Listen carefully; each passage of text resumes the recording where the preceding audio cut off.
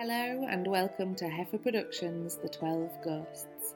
This is the series where we bring to you 12 ghost stories from around Yorkshire. These ghost stories are all told in aid of Fair Share, the excellent charity that delivers surplus food to food banks through Yorkshire and the UK. We hope you enjoy these stories and perhaps you might want to consider sleeping with the light on tonight. The Kilnhurst Pig Killer by Daniel Ramsden. Read by Ellen Karanazza. I'm always late with the Christmas shopping. Even with all the online shopping, there's always something I can't decide on till the last minute.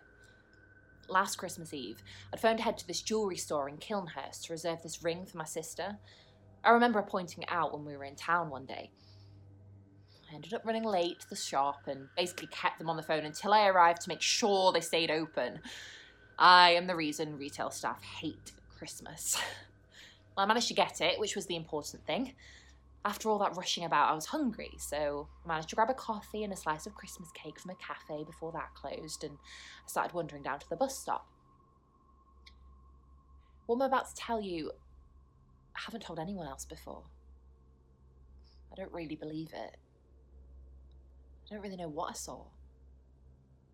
Plus, Christmas isn't the time to tell ghost stories to your family when you get home. I was walking towards the bridge, taking the last few bites of my cake, when I heard this screech, an almost human scream, but it wasn't quite. Like when you hear foxes during mating season. It was so quiet that it made me jump, before I calmed myself down, remembering you're never too far from wildlife around here. I sped up. It was cold and I didn't want to miss the bus. Then something brushed past my ankles quick. I stopped, shuddered where I was, and looked down, expecting to see a rat or a bird. There wasn't anything. Nothing coming away either. It felt like something soft, and there wasn't any wind. I continued, now walking towards the bus stop at a speed which was as quick as I could go before running. Then I heard the scream.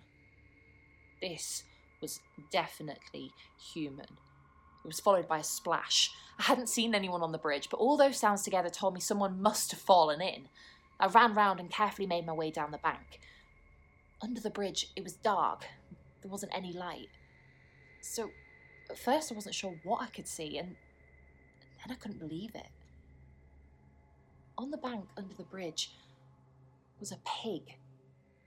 A big, fat, healthy one, lying on its side with blood running from its cut throat. It was pooling into the river, running past where I stood.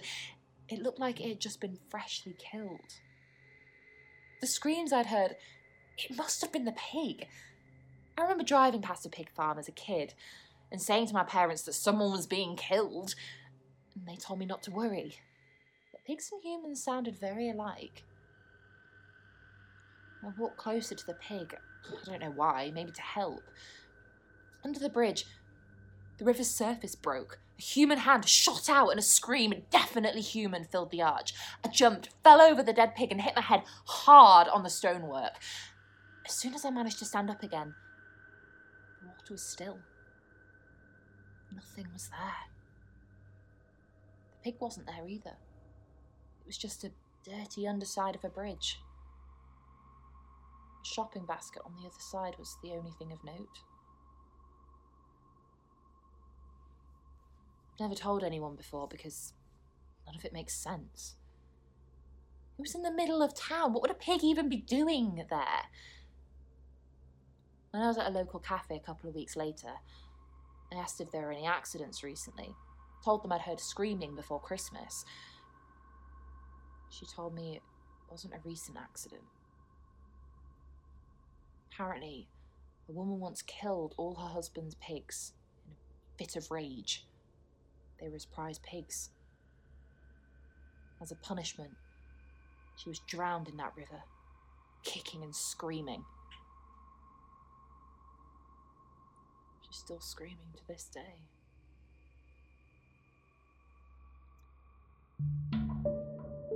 Thank you for listening to the 12 Ghosts. All of these stories are in aid of Fair Share. You can give to our Just Giving page at www.justgiving.com/Heifer Productions. Heifer is Heifer. Please do give as generously as you are able, and we hope to see you again.